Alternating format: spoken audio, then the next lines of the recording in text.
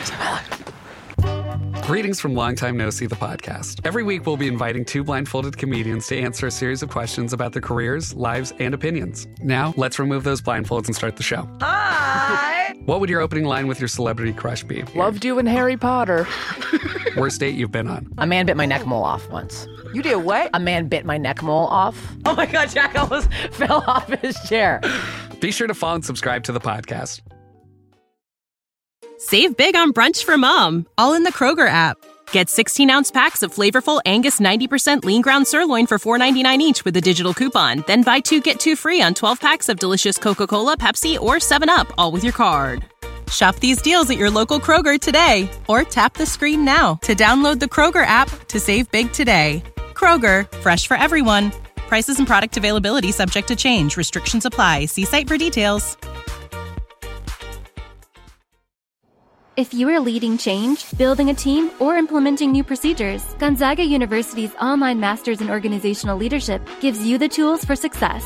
With concentrations in change, global, and servant leadership, you'll get the most relevant training and education to help you tackle any challenge. Visit gonzaga.edu/leader and find out how Gonzaga's organizational leadership degree can affect positive change in your life and career. That's gonzaga.edu/leader. The new Deborah Health Report podcast drops the first Wednesday of every month. Visit DeborahHealthReport.com for the latest with Raza K as she discusses heart disease, sleep conditions, and more with leading doctors at Deborah Heart and Lung Center. Listen at DeborahHealthReport.com. This episode of the Modern Drummer Podcast with Mike and Mike is brought to you by Dream Cymbals, manufacturers of handmade, hand-hammered cymbals at very affordable prices. So please follow them on Facebook and Instagram. Just search for @DreamCymbals and check them out.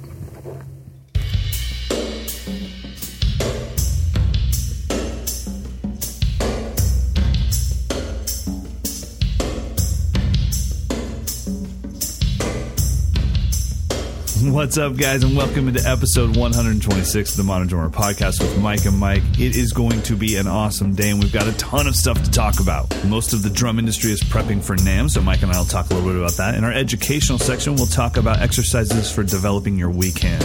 Our featured artist this time is none other than the great Questlove. In our gear review section, I'll be checking out the 15-inch Meinl pure alloy hi-hats. We'll get to a bunch of your listener questions, and as always, we'll give you our picks of the week. So let's get started. Woo! Man, how excited are you for NAMM? Hey, it's actually snuck up, and I haven't even thought about it.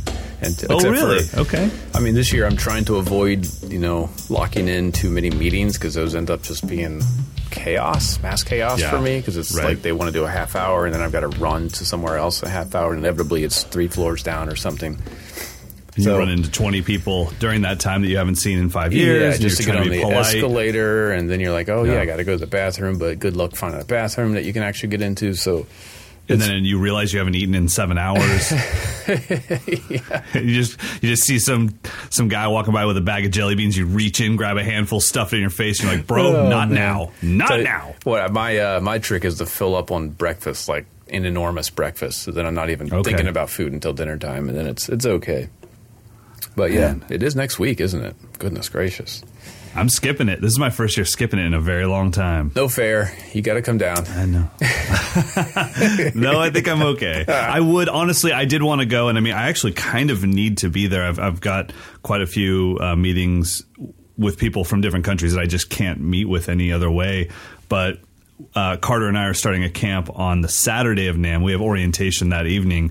And I just knew that since I wouldn't be flying, I'd be driving. If I was driving back and forth, I didn't want the campers to feel like I just whisked in, like, hey, all right, let me just try to, we'll figure this out. I want them to get here and be like, okay, this is clearly prepared for, and he's ready for us. Well, I don't want to be scatterbrained. Carter's going to be at NAMM.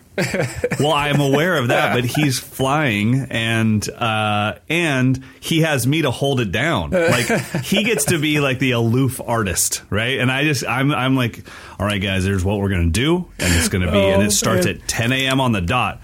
and Carter might be here, or he might be a little late. No, I think it's going to be pretty rad. He and I were literally talking about that exact thing last night. Like, he was like, "What's my role going to be?" I'm like, "You're just going to be the guy that just plays." He's like, exactly, dude. Mike's going to have all the details and all the structure. You just be the guy that just plays. You just be awesome. That's all you got to do. And then I'm the guy that every time you do something awesome, the entire class looks at me like to say, "Can you do that?"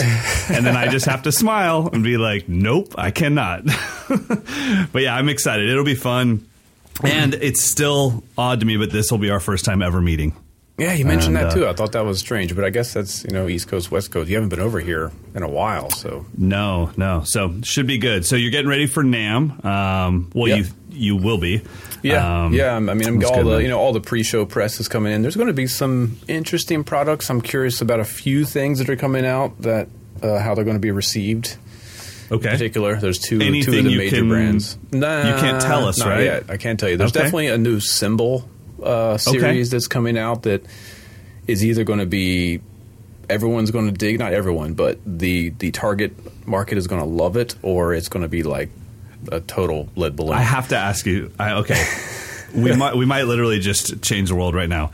How has NAMM not introduced a Tinder app where you walk by everyone's booth and you give them a hot or not, and then just calculate the results at the end, and it's totally open to the public, and it's like, okay, cool. Yeah, but now we know. You don't have dinner with them at the end of the show, and what's That's the goal? That's what I'm saying. It's the best. No, the goal is that we get a real reading of what people think of your product. Because I don't know. I've seen those NAMM awards where it's like most innovative product of 2016. I'm like, really? Nylon tip sticks were the most innovative? I think someone paid you. Yeah, I'm not sure who does the voting for that. I'm not involved in that, so. But yeah, there's a new symbol series that could be really great, or it could just be something that I'm not sure what's going to happen. And then there's an accessory item coming out that I think another company had tried before and maybe didn't do super great with. So I'm just curious to see how some of these. Seems like there's maybe a little bit more innovation this year coming. As compared to the past year or so.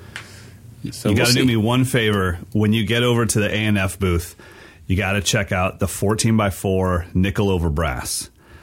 So from what I understand, Rami was the president of A&F, was able to track down the family that did the nickel over brass in the 20s for Ludwig. The family still owns the nickel plating business, and the grandson nickel plated these A&F snares in the same way they were done back in the 20s. So he's going in.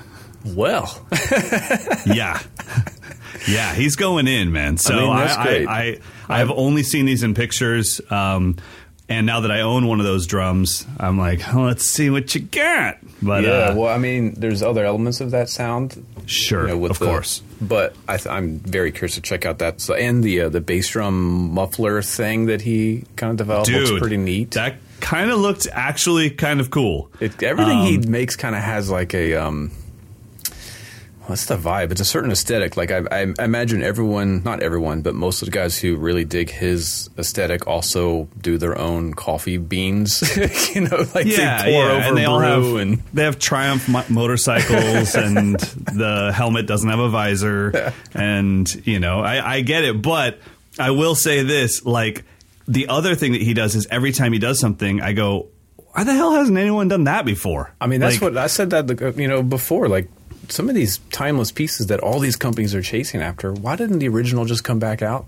I mean, the two-piece brass shell, where is it? Why isn't anyone doing it? Right. Like, come on. Give me a two-piece brass shell. That's what...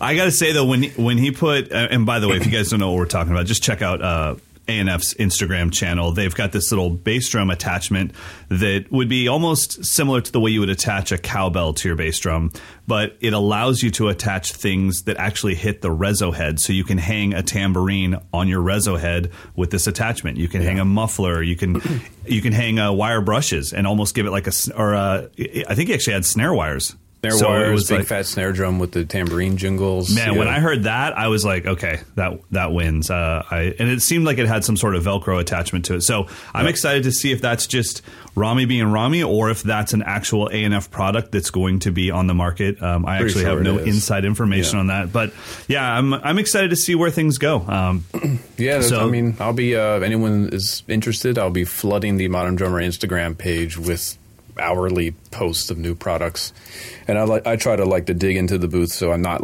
just doing the big display item. I try to find the small little things that cool I think are cooler. I mean, the big kits with the flashy finishes are awesome, but I want to find the weird little gadgets and stuff. So I will be home living vicariously through you, buddy. Sweet. Well. But my studio will be hella clean when Carter gets here. And he can just go ahead and think that's how it is. He's got some products that he's going to be announcing at the show. Yeah, I know. Really excited about it. I don't want to talk about it. Yeah, goodness gracious. Good stuff. All right. Well, let's get into some education, buddy. Hey, what about our intro guy? Oh, Kelly. How about that beat? Oh, and by the way, we forgot to credit Ryan for last week's closing beat. As I was editing the show, I'm like, should I do a voiceover? No, that'd be awkward. This is Ryan. Ryan is awesome. Thank you for our closing beat. So thanks, Ryan. He's an awesome Mike's Lessons student, younger cat, and I've just seen him grow so much. So really cool. And Kelly going full ambient. That's some reverb. It's definitely cool. I think he's a Facebook friend of mine, and he's been sending me some stuff that, along the same lines of the kind of weird effect stuff that I've been doing. It's been neat to see. This one's cool. Yeah. This is when you use reverb for a purpose, rather than make your drums sound good. It's here's just Do you think his purpose was, is there any way I can make Mike Johnston sound like less of a moron in the intro? Yes, I can. Reverb. Let me give him at least just some seriously tribal funk to get down to. I got to say, though, was it last week where we had the full-on theme song? I loved it. I kind of was like, maybe we should have one of these and be done. It was kind of rad. So I like that a lot. But Kelly's giving you the intro in an airport vibe. You know what's amazing, though? Are our listeners kind of badass? Our listeners are rad. These are great drummers. Yeah, I mean, really cool. I'm not cherry picking these files. It's the first come, first serve. So we're hearing pretty much everything that's come in so far, and there's maybe another half a dozen more. So if you want to get your beats on the show, send them to mdinfo@moderndrummer.com.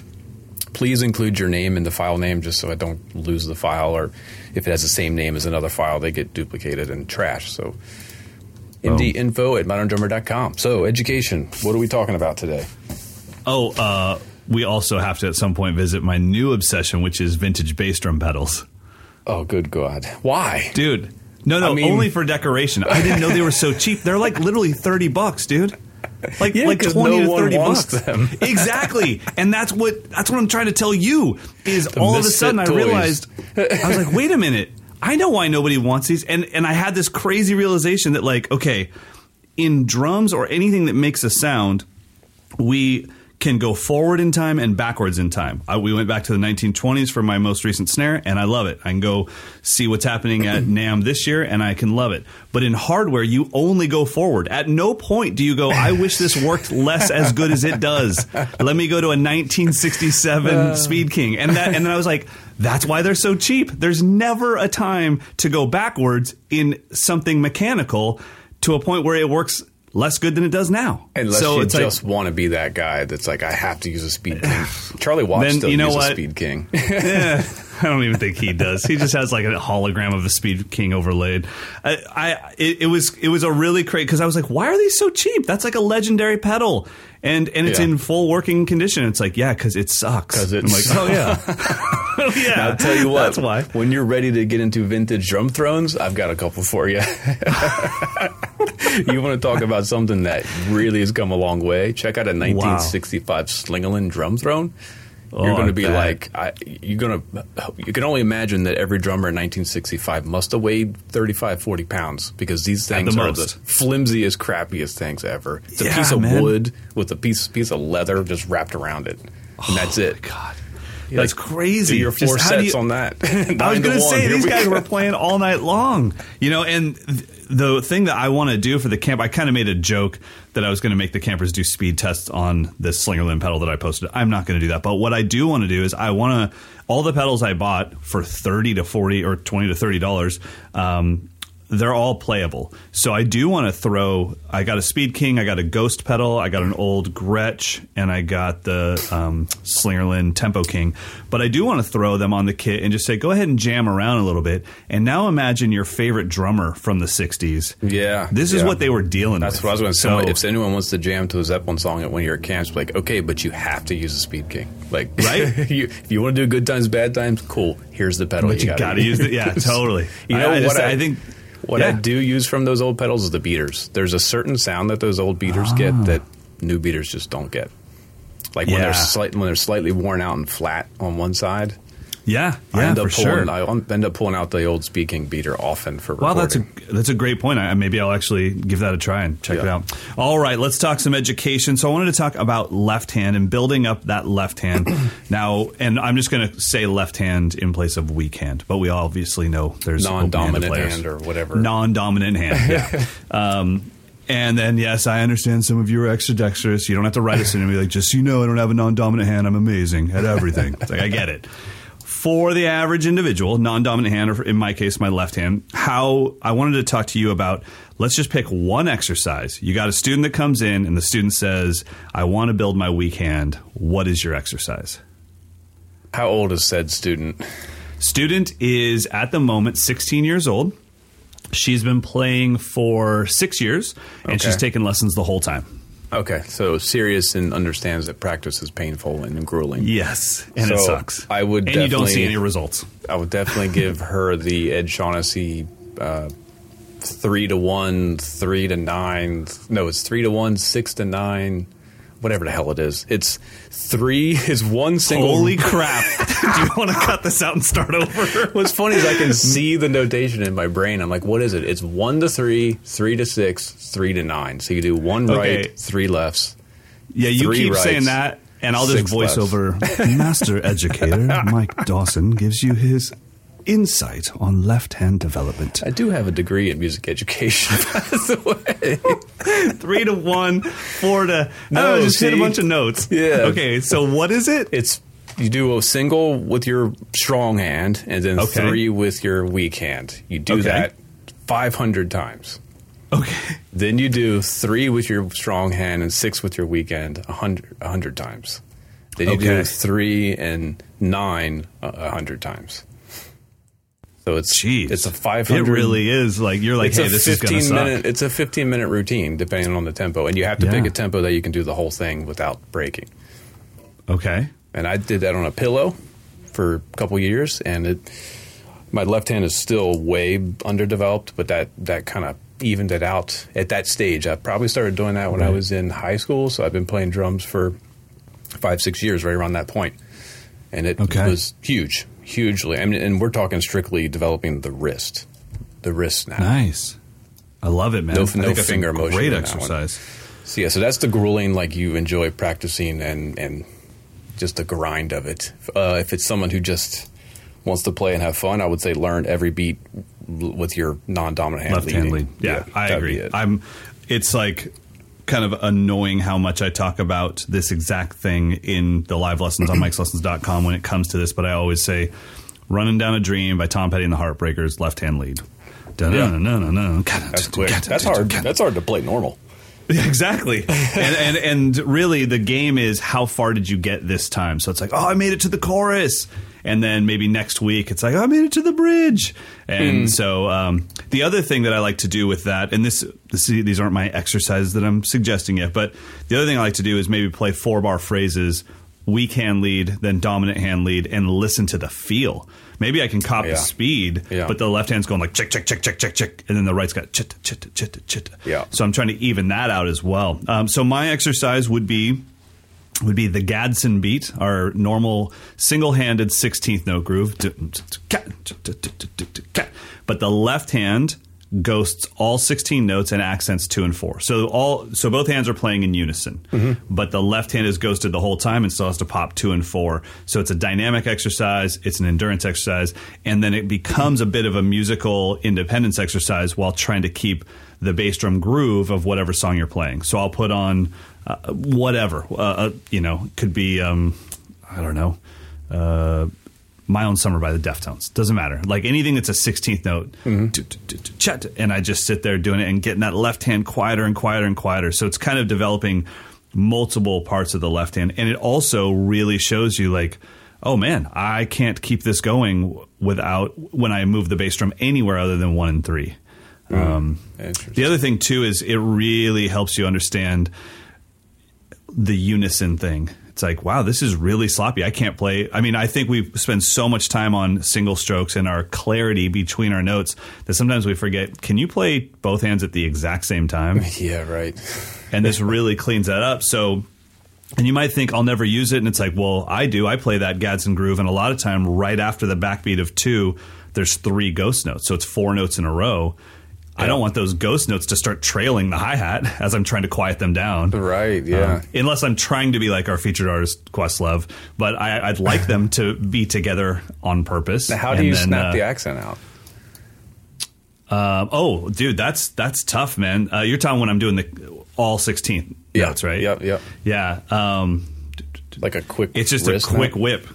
Wrist whip. Yeah, for sure. And the problem is when you put that much more effort into one stroke compared to the strokes that led up to it, it messes with your timing because you have to make that stroke much faster to go from higher than all the other strokes. So you have to really, really focus on that. So I think, Are you trying it? I can tell what the tendency would be to rush the 16th note before the backbeat to give yourself enough time to snap it. Exactly. Yeah. I don't play that one very often, and I probably should. I mean, there's definitely a song I'm having to get down where the left hand is just going crazy. But right, that reminds me. I mean, it's not a left hand thing, but I heard that when Max Roach would give a lesson to anyone, the first thing, lesson 1, was quarter notes with all 4 limbs. That was it. That was lesson number 1. Wow. And working on your balance, like can you crescendo each limb independently of the other limbs. And think about it, like we've played our whole lives. When was the last time that you did that exercise? I mean, last time I heard that Max taught that way, maybe 10 years ago. But if you, and I was going to say, and if you had never heard that story, it wouldn't have even occurred to you. I would have never have done it. But obviously, it's like, as soon as you say it, it's like, oh my gosh. Yeah. I have only played for 35 years, so I'm not even bummed at myself that I haven't done that yet. I'm just on this instrument. I'm just getting warmed up. I'm worked almost on an intermediate now. Quintuplet over 16th note possible variation, but I've never once played quarter notes with all 4 limbs. My feet do metric modulation while my hands do polyrhythms, and then I say the alphabet out loud while skipping a letter and cooking. But dinner. Can you play quarter notes at 60 BPM? No, because that would be useful, and I don't ever want to do anything useful. I only want to do things that are hard and make other musicians upset at me. Oh, goodness gracious. All right, well, there's 2 great exercises for you. Do the Ed Shaughnessy thing that Mike can't figure out yet. Okay, let me give it to you. Let me give it to you straight here. It's a right and 3 lefts. You repeat 100 times, 500 times. I mean, you could pick a number. Let's just say 100. 100 times. Then you do 3 rights and 6 lefts. Okay. You do that half as many times as you did the other one. So that would be 50. And then you do 3, and did I say 9? Yes, 3 with the right, 9 with the left. You do that 50 times. So you've got a grouping of 4, then 9, then 12. So as far as a metronome setting, do you feel this as a subdivision of triplets or as 16th notes? No, it's just a steady stream of notes. Okay. I'm just trying to think of setting the metronome. Yeah, there's no pulse. There is no. Oh, yeah. Okay. You just do 1, 2, 3, 4, 1, 2, 3. Okay. You just count them, but you want to keep it steady the whole time. I gotcha. Okay, cool. Yeah. Or so you could just set your metronome to just the whole... Exactly. Because that's so much fun to listen to. It's designed to be torture. Drumming is torture. It's not fun. There you go.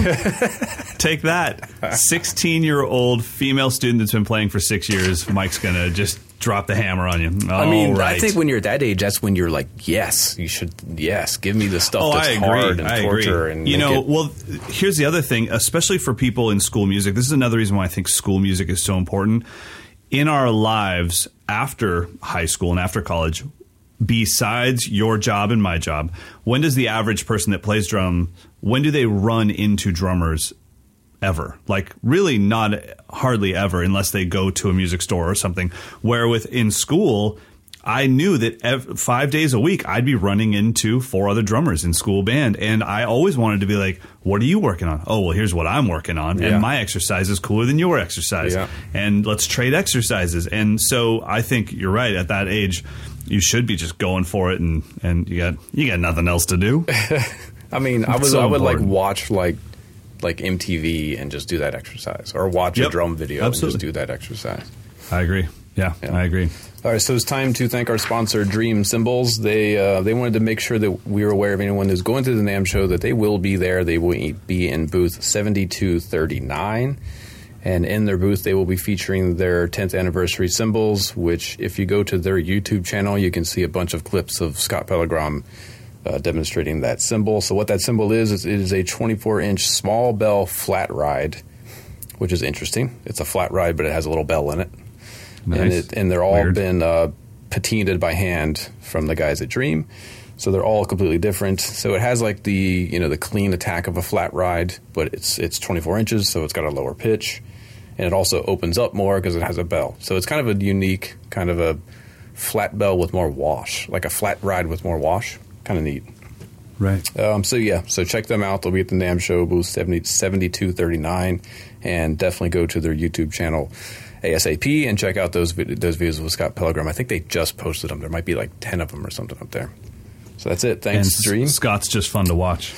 Yeah, each one of them is him doing something crazy with it. It's cool. It's very cool. Very cool. So thanks, Dream. And where are we at now? We got to talk about... It is time to talk about the man, the myth, the legend, Mr. Questlove, Amir Khalib Thompson, a.k.a. Quest. I mean, really, I can't even... I was trying to think of this earlier today. Do you think that currently there is a more famous drummer in the world?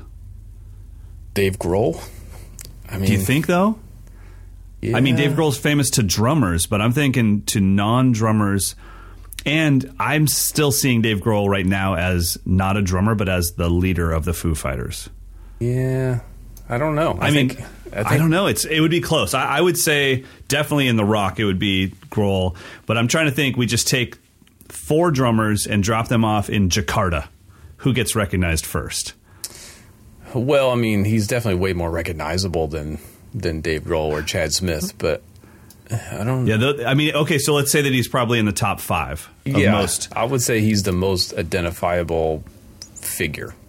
Yeah, but I mean, and the stuff he's doing, it just like Grohl, it transcends the drum world. He still is a drummer, but he's doing everything from writing, cookbooks to being really, I mean, if you think about what he's doing with the Roots on the Tonight Show with Jimmy Fallon, he's the personality. Yeah, he's like the leader. Yeah.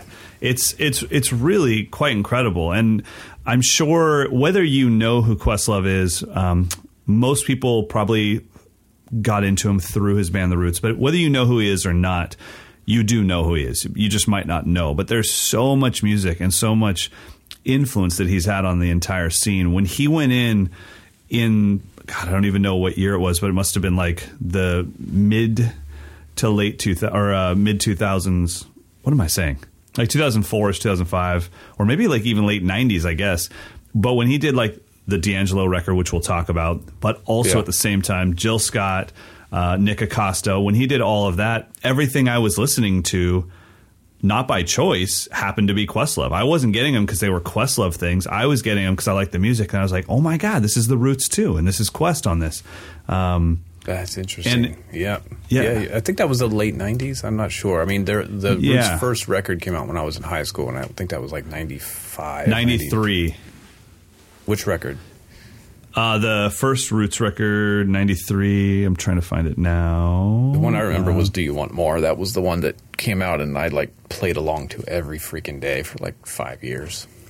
Yeah, I mean that, and when that track "You Got Me" by Erykah Badu came out, that just was like, whoa. That was okay. on. I think that was on "Things Fall Apart" from I mean, their third or fourth record. I don't remember. They have so many albums.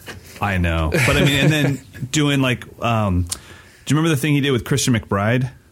Yeah, that was great too. The Philadelphia Experiment. Yep. Doing that, and then he was doing did the album with Joshua Redman, I remember, and what was it, Momentum, and then he was just on everything. I think though, when you look at drum history, what really set him apart from everybody was the D'Angelo Voodoo record. I think that was the thing that really all of a sudden it was like, okay, we've never really heard a drummer do these things that in our minds at the time. I remember the first time I heard that album, I was positive I was listening to the worst album that had ever been created, because I was like, these are all illegal things. Now, keep in mind, I'm a West Coast kid that's not growing up in Philly. I'm not hearing this in the clubs. So I'm like, you guys can't even play in time. This is crazy. And what's really funny is Quest actually talks about that exact thing in an interview. So let's roll a clip of Quest talking about creating the feel that he had on D'Angelo's Voodoo album and how D'Angelo kind of pushed him in this direction. You know, by the time that D'Angelo and I started the Voodoo record, which was like mid '96, that was the hardest thing ever, because he constantly, like, he wanted me to drag the beat, but then he dragged the beat behind me. And so now I got to program my mind to think, okay, this is the metronome. And now he wants me to play.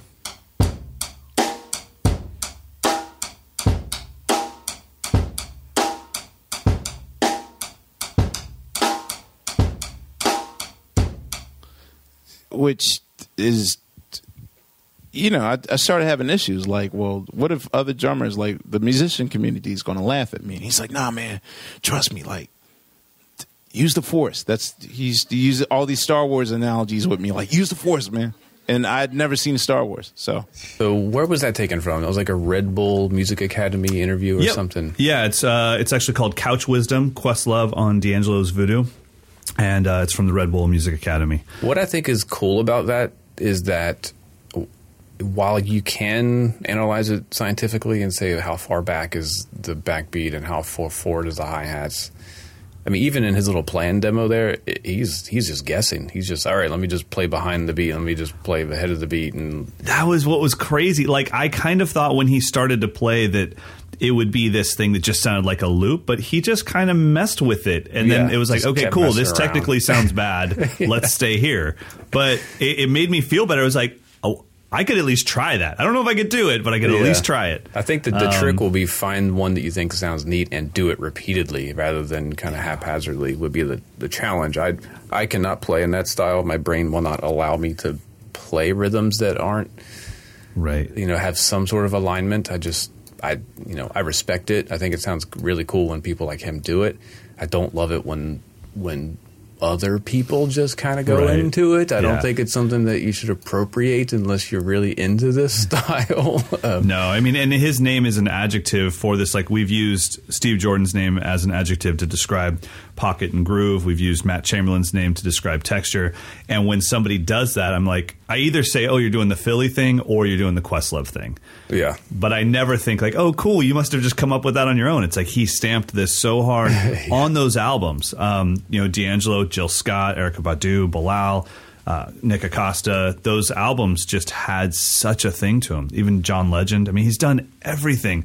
Yeah. And I think it's important to point out that he doesn't always play that way. Like, that was a thing that they invented for the D'Angelo record, which is not dissimilar to how Al Green and Al Jackson Jr. invented that sound for that period of records. But Al Jackson Jr. didn't play like that on everything. And Questlove, well, and the Roots don't play like that. Yeah, they change every record. I mean, right, totally. It's like some records he'll have a fusion kit, some records he'll have a piccolo snare, some records he'll have big sounding. I mean, so like that. While that's really captivating and it's cool, that's just one tiny little piece to what he does. Tiny little piece. I would say the only other album that I really hear it on is I think it's called Who Is Jill Scott. So it's Jill Scott's first album, which he was recording at the exact same time as the D'Angelo album. So that makes sense. But for the most part, it's all super pocket, just crazy super pocket, So I sent you a link before, I think I made it a couple days ago, but they had released, the Roots released their own version of Jay Dilla, some of their favorite Jay Dilla beats, and they recreated them like live. So I don't know if the album is still available, but it's called Dilla Joints. It is on YouTube, so you can check it. It's streaming there. But it's pretty amazing. They're recreating these produced beats, live, and he's playing every note of it. So I wanted to also grab just a little bit of that. So we'll grab just the first 30 seconds of the opening cut, which is called Hall & Oates.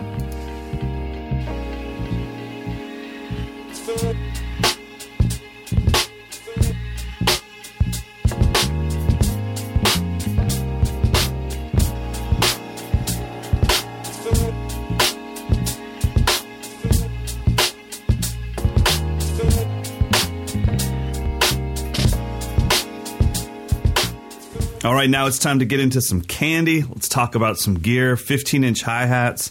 Are you a fan? I love 15s. I think they're actually my default all-purpose size these days. Mine too. 14s, I only go to 14s when I need something that hits and gets out of the way. 15s, I think, if you had the right pairing, it kind of sits perfectly. I couldn't agree more. So, so we're talking about the Meinl 15-inch pure alloy hats. And the pure alloys were released, I believe, last year at NAMM. And it's a new series for them of machine-made, fully lathed cymbals that are all made in Germany. And have you had a chance to demo any of the pure alloy stuff? No. I just played them a little bit at the NAMM show, and they were very clean and pure sounding. Properly named, it sounded like. Properly named. That's a Meinl thing. I remember that's how we got the name for the transition ride. Mitch said, "Tell me what the ride does." And I said, "It seamlessly transitions from," and I never got any further. He's like, "Transition ride, done." I was like, okay. Moving on. I could only imagine that they asked Benny the same thing, like, "Well, tell me what it does." He's like, "It has a sandy feel." Sand ride, go. So every time you mention that ride, I think of the bottom texture, and it just makes my teeth hurt. That's so funny. That is so funny. That's awesome. Yeah. All right, so 15-inch pure alloy medium hi-hats. So they don't come in any thickness other than that right now. They're just medium hi-hats. And guys, these are like just straight up 15-inch. I need my hi-hats to sound like hi-hats. And I think what I really like about this series from Meinl is, and full disclosure, I'm a Meinl artist, obviously, but they've really cornered the market in the dry, nasty, raw thing. They've gone about as far as you can go with the raw thing and doing the trashy thing. And now they have a somewhat affordable set or a series of cymbals that just kind of sounds like cymbals. And so I could see it bringing a lot of people into Meinl that were just like, yeah, I like Meinl, I like what they're doing, I like their artists, but sometimes I just need a set of cymbals to sound like cymbals. From what I understand, my A&R, Chris Brewer, he's playing the 15-inch pure alloys on his main kit right now in Nashville, and not to test them. He's had them on his kit for about a year. And so I pretty much alternate between my 15-inch butter prototype hats and these. So if I am going to do anything articulate, I'm using the 15-inch pure alloy hats. So before we talk too much more about them, let's give them a listen.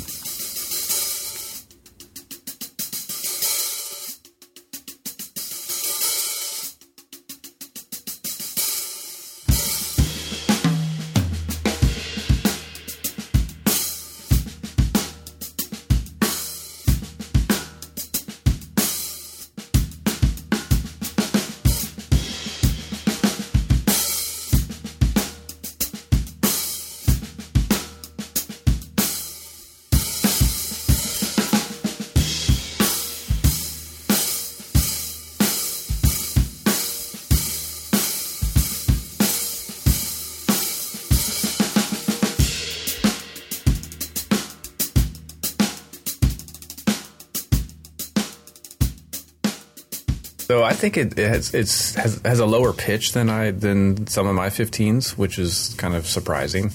So it has kind of like a deeper pitch, but still has that real clean attack, which is kind of hard to come by. I think Meinl has been brilliant in their marketing because 10 years ago when I first started really checking them out, they were a heavy metal cymbal. I mean, it was like absolutely, that's what brought them bright and on loud. The scene. Yeah, and then very quickly they went to like the opposite of that. And I wonder how many people forget that these guys, they were known as like a heavy metal cymbal primarily. They were, what put them on the scene was technically the Vans Warped Tour. Cool. You know, things of that nature. Yeah. That was what they were endorsing. They, you know, every artist, and every artist on Ozfest. It was like all the metal stuff and all of the punk pop stuff. Those were the Meinl guys. And I mean, I think really you have to give a lot of credit to Aaron Gillespie for bringing them for making them cool. He was, you know, Under Oath was exploding, and he just was the thing. And so there was so much stuff, and then even Jason Bittner doing like the straight metal thing. That's what I remember. Chris Adler, Jason Bittner, those were the guys, and Bron Daler. Right. It was like they had all the modern metal dudes. Absolutely, yeah. And then what happened was, I mean, this is what people don't realize, is that Meinl has only been making professional level cymbals for a little over a decade. So the Byzance series is their first venture into professional level B20 cymbals, and that, you know, that brought on Thomas Lang because he was a Zildjian guy. Oh, right, yeah. Johnny Rabb had a huge part in all of this. You know, he came out with kind of all the drumbles and all that stuff. And then I think the biggest thing that really pushed them into, okay, now it's the big four instead of the big three, was the signing and the explosion of Benny Greb. Yeah, it was kind of like the perfect storm. Like he really came to prominence at the same time. Yeah, and he became the guy. He became our new guy that we look to for advice on sound. He was obsessed with sound, and if somebody's obsessed with sound and they choose a specific company, you immediately wonder why. Oh, why does he choose Sonar drums? Why does he choose Meinl cymbals? And then after that, they filled in the gaps with the roster. It's been a really cool thing to watch. And I think that this set of cymbals, the Pure Alloy set, gives a lot. It just broadens the spectrum even more because now it's like, oh, cool, you guys have clean, crisp cymbals. And that aren't and they're necessarily not for heavy metal. I think that's, for me, the distinction. That Good point. They're all-purpose cymbals rather than the bright kind of, you know, cut through the noise cymbals. These, I think, you could just use on just about anything. Yeah, well, the other thing that's really cool is, and this is what Meinl Germany was pushing for, was can we make a set of B20 cymbals, high-end cymbals, in-house? Because if we can drop the price down because we don't have to have them made in Turkey. Oh, right, yeah. And so these are all made, you know, this is the first kind of set of professional cymbals. They tried it with the M series a little while back, and I think that was part of the progression leading up to this. That's right. I forgot about that. Yeah. Yeah, so that was leading up to this, and, you know, full disclosure once again, as an artist, I don't think they got it quite right. There were certain cymbals in the M series line that worked pretty good, and there were certain ones that just didn't with that process. I mean, none of them sounded bad by any means, but it was like, yeah, the crashes are still a little too thick, the ride's too pingy, and everyone just kept moving towards the Byzance. And then with the Pure Alloys, it was like, yeah, I think we're good here. So these are pretty amazing cymbals. And price-wise, for a set of 15-inch hi-hats, you're looking at about $340, somewhere in that area. Yeah, and that's not bad for a professional set of 15s, because one thing that people forget when they look at hi-hats, they just see a 15-inch cymbal, but you forget there's one underneath it. So you're looking at a 30-inch ride. Yeah, right. Think of it metal-wise. It's a 30-inch ride. This is a big piece of – there's a lot of metal. So $340 to have a nice set of 15s. And like I said, for me, these are – out of all the hi-hats I have, and I have a lot here at least to demo, this is my second pair. So I have my 15-inch butter hats, which are my – you know, I would say similar to just old school vintage cymbals. And then I have these for clarity. And you could hear even in that playing demo, when I do a little 5-stroke roll on the hi-hats, you hear every single note. Yeah, but it's not like, I think, again, it's not super high-pitched and bright, which is, it's like a nice blend. Right. Yeah, I'm not using like a two 24-inch extra thick rides. Like, ting, ting, ting, ting, ting, ting, ting. Yeah. So can we talk about the absurdity of hi-hat sizes recently? Like, I don't want to see any more 20-inch hi-hats. Just stop it. Just I'm stop with you. it. We're all aware of, you know, what's possible. I mean, really, actually, these are a good example of that. That this is like a callback to when people made. We have a 20-inch cymbal. My buddy Tim Metz just brought over a full set. So he, I've told you about Tim quite a few times, but Tim got a full set of Zildjian. What is it? The A's, I guess, the old A's or K's. 50s. Yeah, I think, and but they're all. It was all new old stock, so never been played. One owner that never played them, and they're all brand new. And so he brought them over, and it's cool. I mean, it's like, well, this is my 20-inch A, and this is my 22-inch A. It's not a crash. It's not a ride. It's a cymbal. And these kind of remind me of that. It's like, it's just a cymbal. Or the Peisty Giant Beats, same thing. Yep. And so these kind of have that vibe to them. So yeah, if you guys are looking, if any of you are looking for a good set of 15-inch hats, they make 14s obviously as well, but the 15s really stood out to me. And when my rep calls me and says, look, I know it's not your sound, but I have to send these to you because I think you're going to freak out. That's a good sign. He doesn't say that with every single cymbal that they've ever made. So definitely check them out. All right, you ready to get into some listener questions? I think so. What do we got here? We've got, first one is from Ralph. I think we've touched on this before, but it's always a good one to bring back. So my question has to do with your thoughts on using homemade charts or roadmaps on gigs. He says, often I am the only guy in the band using one. While I'd certainly rather be correct on the form of the tune, do you think I should get out of this habit? And then he says, do you guys go with a tablet rather than using the paper charts? What do you recommend? That's a really good point. I think, one thing that stands out to me right away is that you're the only one using the chart. Yeah. If I'm in a situation that's like a rock situation, I don't want to be glued to a piece of paper while my bandmates are having fun, because half of our role in that gigging situation is to provide entertainment. And I can't really entertain anybody if I'm staring at a chart. If it's a jazz band situation or a big band situation where everyone's staring at a chart, then obviously you don't look out of place. So I think for me, when I do cover gigs, I have a roadmap and I glance at it, but that roadmap is spaced out in maybe even 16-bar phrases or as simple as verses and chorus. So I just I don't really need to look to my left again until we come to the chorus. Yeah. And I think you can definitely be, you can be locked to that chart forever if you don't at one point say, I'm not taking my book.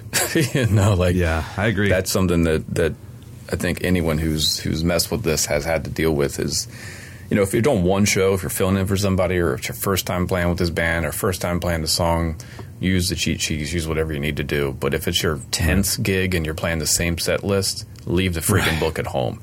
Because chances are it's already in your memory. It's just you don't trust your memory to just go for it. So I think at least just close the book on a couple songs and just give yourself the chance to not disappoint yourself. Because I almost guarantee you know the song. You're just afraid. I would love to have a psychiatrist take a look at what's happening to a drummer when they're staring at that cheat sheet and how small the world is, because they just zero in on a point. And they just know that if you look away, you're going to see people's faces, you're going to see your band, you're going to see all these drums in front of you, and it's like information overload, you know? And I could see it being a little bit of a safety net even for the drummers and musicians that don't need it. It's just like, I'm just going to stare at this point, because then I don't have to worry about performing or who might be watching me or anything like that. So yeah, I agree with you.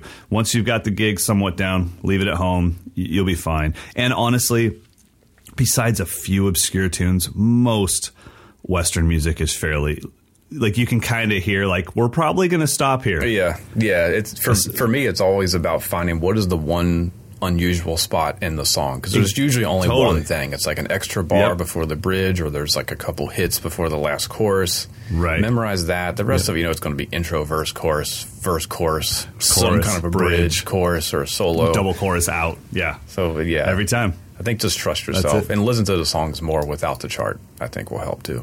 Yeah, the shower listening and the driving listening, but not active listening. Just have it on. It just gets ingrained, and you just kind of know. Yep. All right, next one comes from, how do you say this? Gilles. Is it Giles? Is it Gills? Or is it Gillis? Sorry.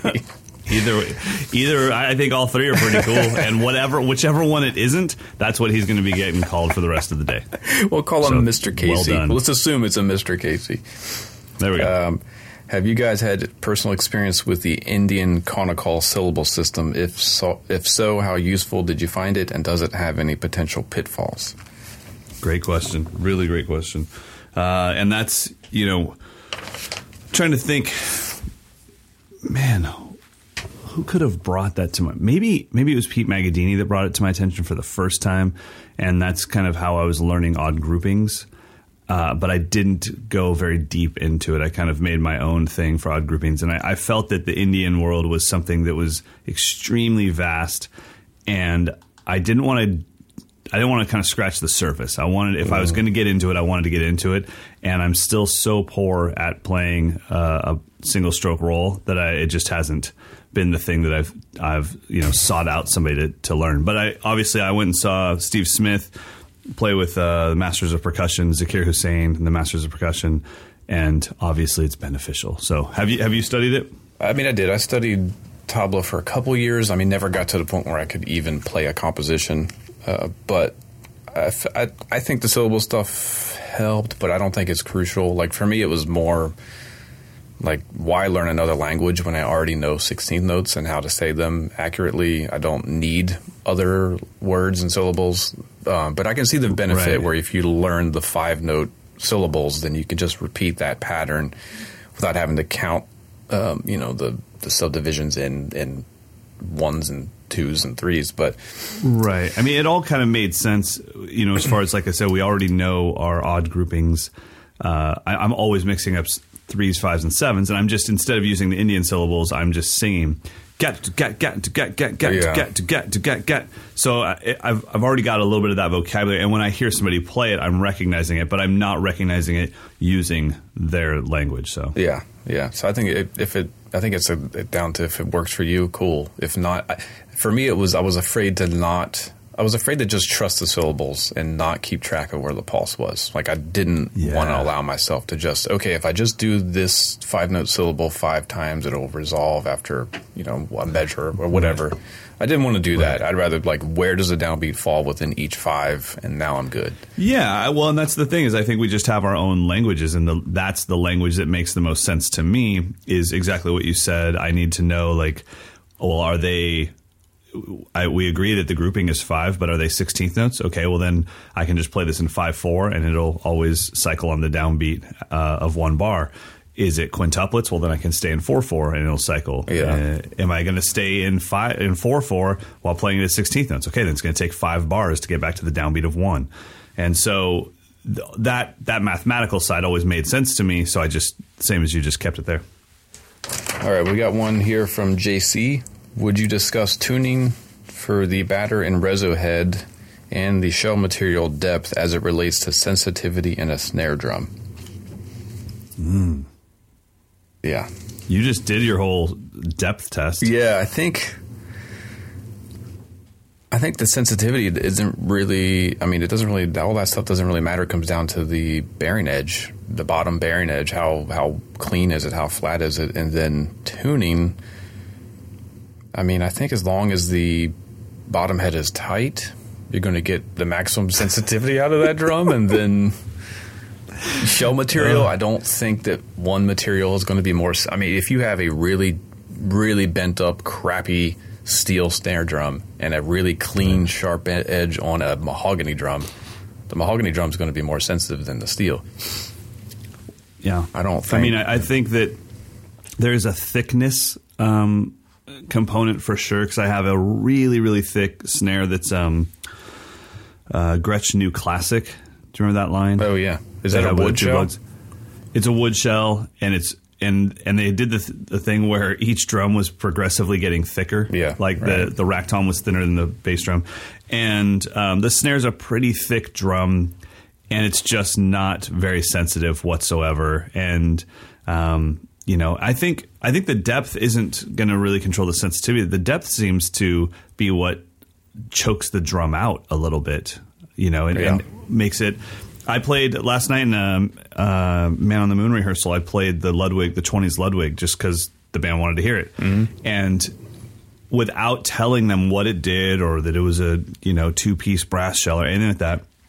Immediately, Q goes, man, that's a poppy drum. Well, it's tuned the same as every other drum I have here. It's just 1 inch shallower. Yeah. And it just kind of goes, kick, and it's out of the way, you know? And but I don't think so, that, I mean, that's not, for me, that doesn't. But that's not the sensitivity. It's not sensitivity. That's like the quickness. No. Exactly. So different. I don't think the depth really controls that. And I've got some 6.5 drums that if you barely brush them with your finger, you immediately hear the snares. Yeah. And well, let me ask you this. Since I'm assuming you've kind of played with this, but some snares that Gretsch sends here, at least all their USA snares come with the 40 wires, and then most other snares I have 25 or 20. Do you think that the amount of snare wires, if the bed can handle it, adds to the sensitivity? Again, no. I think the number of wires just adds or subtracts the noise factor. I think for me, sensitivity means if I hit the drum super light across the entire head, do I get some snare response? Right. And you can get I can get that from an 8x14. I can get that from a 12x14, which I discovered. And I have some 4x14s that aren't sensitive because the edges are super round. And or something about it. It's just not, the snares aren't activating. You know what? Now that you say that, I'm thinking my broadcaster snare, the one reason I don't use it is because it's not a very sensitive snare, and that's round over, kind of baseball bat bearing, or reverse round over. I think that's a good sound for certain things. I think like acoustic jazz where you don't want the snare to be super bright. I mean, you want something that's maybe not super sensitive. In some situations, you want a darker sound. I think it translates into a darker sound because the snares aren't like super snappy. Right, which is the high frequency of the drum itself. Right. Yeah, so I think it's ultimately down to that bottom bearing edge. And he says something about the heads. I mean, I guess if you put a coated pinstripe, it'll make it a little less sensitive. A little less sensitive, yeah. Maybe, but I've not tested that. I can't say that. That's a complete hypothesis. Yeah, I mean, it's funny, like, you know that you're dealing with a drummer, not somebody that owns drums, but a drummer. When you see them at a drum shop and they're grabbing every snare off the wall and there's no stick in sight and they're just tapping it with their finger. And it's like, cool, you get it. You don't have to rail a bunch of 30-second note singles on this thing to find out what you need to know. It's like, okay, I went through all of these, tapped them barely with my finger, and these 4 responded right away. These are the sensitive drums I'm looking for. And I think it depends, too, like what you grew up with. If you grew up only listening to rock and the Deftones and all that stuff, then you probably don't need that sensitive of a drum. You need a drum that, you know, could handle a huge rim shot. Where for guys like us, we grew up with those Ludwig. Well, what's the chrome over aluminum? Oh, that's the Superphonic or the Acrolite. I mean, depends on which one. Yeah. Superphonic, you know, those were our school band snare drums or drums like that. 14x5. And they were very sensitive drums, and that's what I thought a snare drum should be since I grew up with it, you know, so. Yeah, I guess. All right. Did we answer? I think so. No. Always leave these discussions like, did we actually answer? Well, no, but I think, isn't that like what the whole point of this is like, you got to test it out. That's the same thing. Every time somebody says, hey, I got a new overhead, where should I put it? I'm like, freaking over the kit somewhere? Yeah. I don't know. Move it around. Keep moving it until it sounds good. A lot of it is, I think, knowing the actual definitions of the words you're using. Like, do you want it to be sensitive or do you want it to be articulate? They're two very different things, and I think agreed. I think that's kind of where I was wishy-washy, like how you define sensitivity versus quickness or articulation, and they're not the same thing. No, and I think a 14x7 bell brass can be extremely articulate. Yeah, or it could be really sensitive, but it could also be we have no idea. Or it could be very sensitive but not articulate. I mean, I think you could Yeah, anyway, should we move on? I think so. All right. Keep sending your questions if you want no answers at all to mdinfo@moderndrummer.com. I repeat, I have a degree in music education. I am schooled. Oh, that is great. I repeat, I have an educational website that is doing decently well. And we have no idea what we're talking about. I might have been valedictorian in my high school. Who knows? Awesome. Hey, I went with the plan C's get degrees, and I just graduate, which baby. Clearly is a much smarter choice. All right. So it's time for Picks of the Week. All right. Is yours this video, or did you just send that to me for the the Roots Dilla Joints video? Yeah, that was just for you to check out. Okay, well, then let's not talk about it, but it's awesome. Yeah.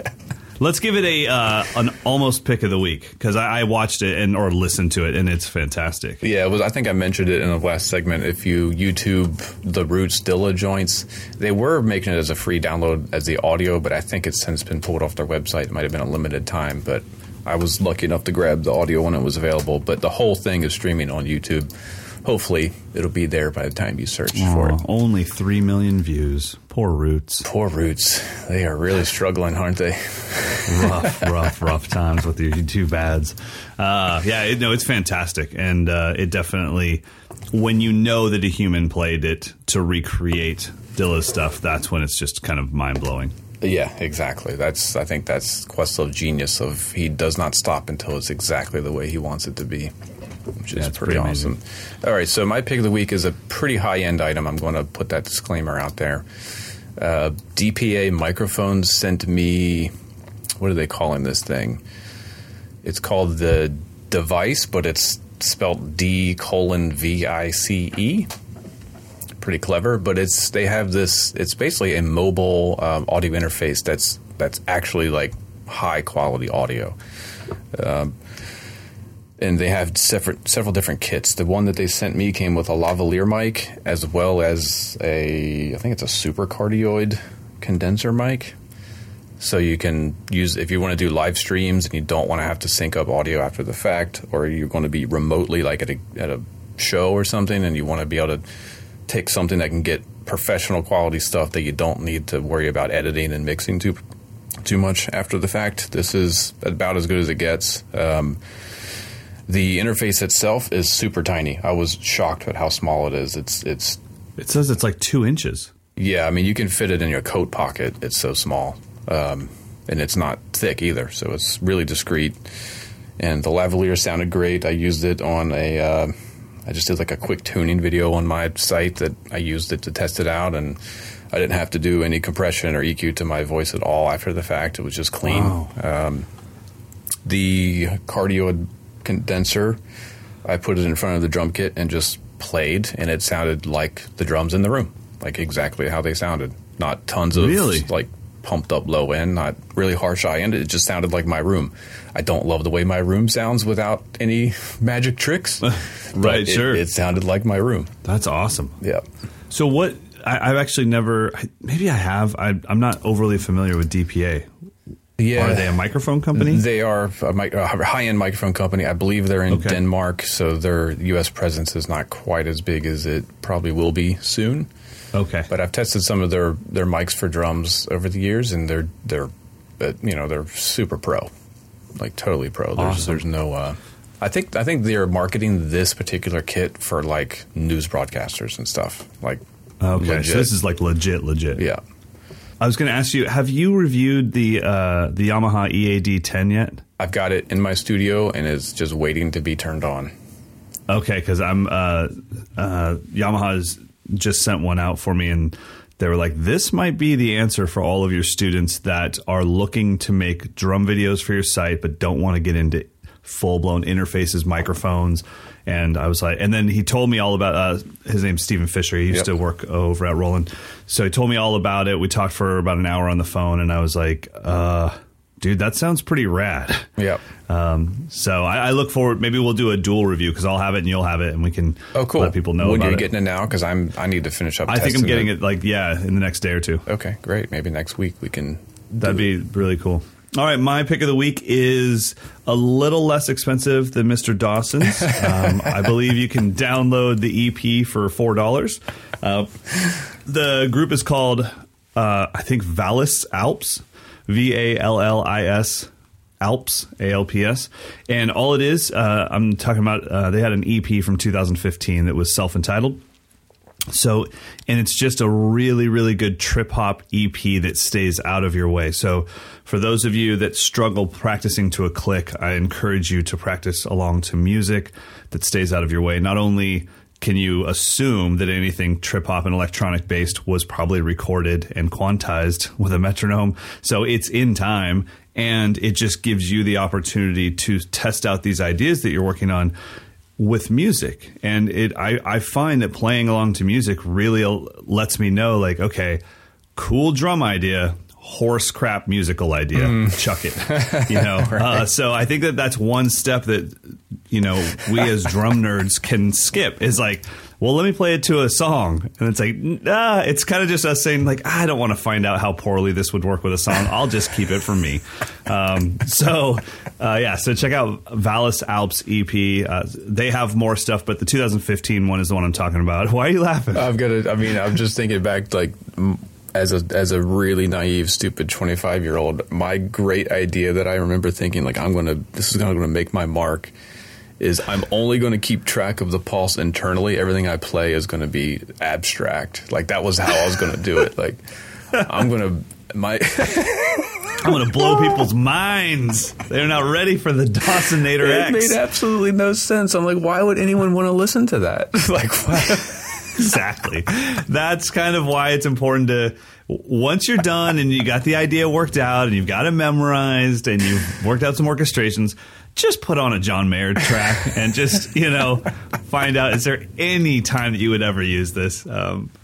Sometimes people will be like, hey, man, I worked really hard on that YouTube video you did. Like, where would I use that? And I'm like, oh, in your next YouTube video. Yeah, right. That's the only place you would ever use that. That's drum entertainment. It's fun to do that stuff. But musically, or do what I did, make your own band and be like, hey, guys, I'm going to play like this the whole time. Yeah. Make some music around it. That's kind of the ultimate. I mean, I think of someone like Virgil Donati. Like, his ideas don't fit in Western typical music, so he writes his own music. I mean, he's got his own stuff, and it makes sense. We wouldn't necessarily put that in his Blink-182 tribute band or something. Which I would love to see. All right, guys. So if you have a couple $1,000 burning a hole in your pocket, check out Mike's DPA device. And if you've got $4, then go check out my recommendation. All right, everybody, have a fantastic week. Hey, we haven't requested any reviews in a while. So if anyone hasn't reviewed the show, please go to iTunes and give us an honest review, an honest assessment. Criticisms are welcome as well, but I think we just need to get some more words on that page and so more people can check out the show. And you can send your questions to mdinfo@moderndrummer.com, as well as audio questions, as well as audio of your grooves that you want us to drop in for the intro or outro. And speaking of that, who's our outro groove?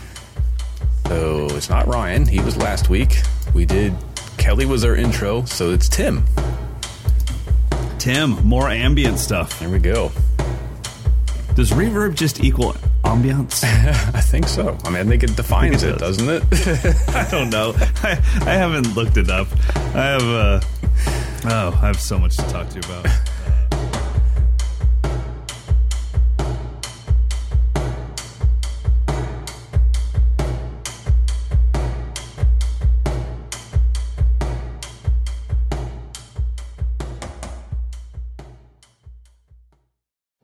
If you are leading change, building a team, or implementing new procedures, Gonzaga University's online Masters in Organizational Leadership gives you the tools for success. With concentrations in change, global, and servant leadership, you'll get the most relevant training and education to help you tackle any challenge. Visit gonzaga.edu/leader and find out how Gonzaga's organizational leadership degree can affect positive change in your life and career. That's gonzaga.edu/leader.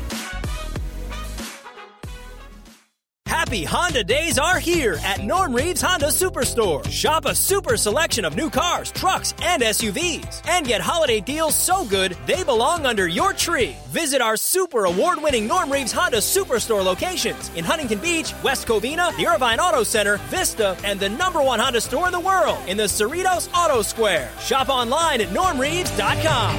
You'll save more at a Norm Reeves Superstore. As per Global Honda New Vehicle Sales 2021. Save big on brunch for mom, all in the Kroger app. Get 16-ounce packs of flavorful Angus 90% lean ground sirloin for $4.99 each with a digital coupon. Then buy 2, get 2 free on 12 packs of delicious Coca-Cola, Pepsi, or 7-Up, all with your card. Shop these deals at your local Kroger today, or tap the screen now to download the Kroger app to save big today. Kroger, fresh for everyone. Prices and product availability subject to change. Restrictions apply. See site for details.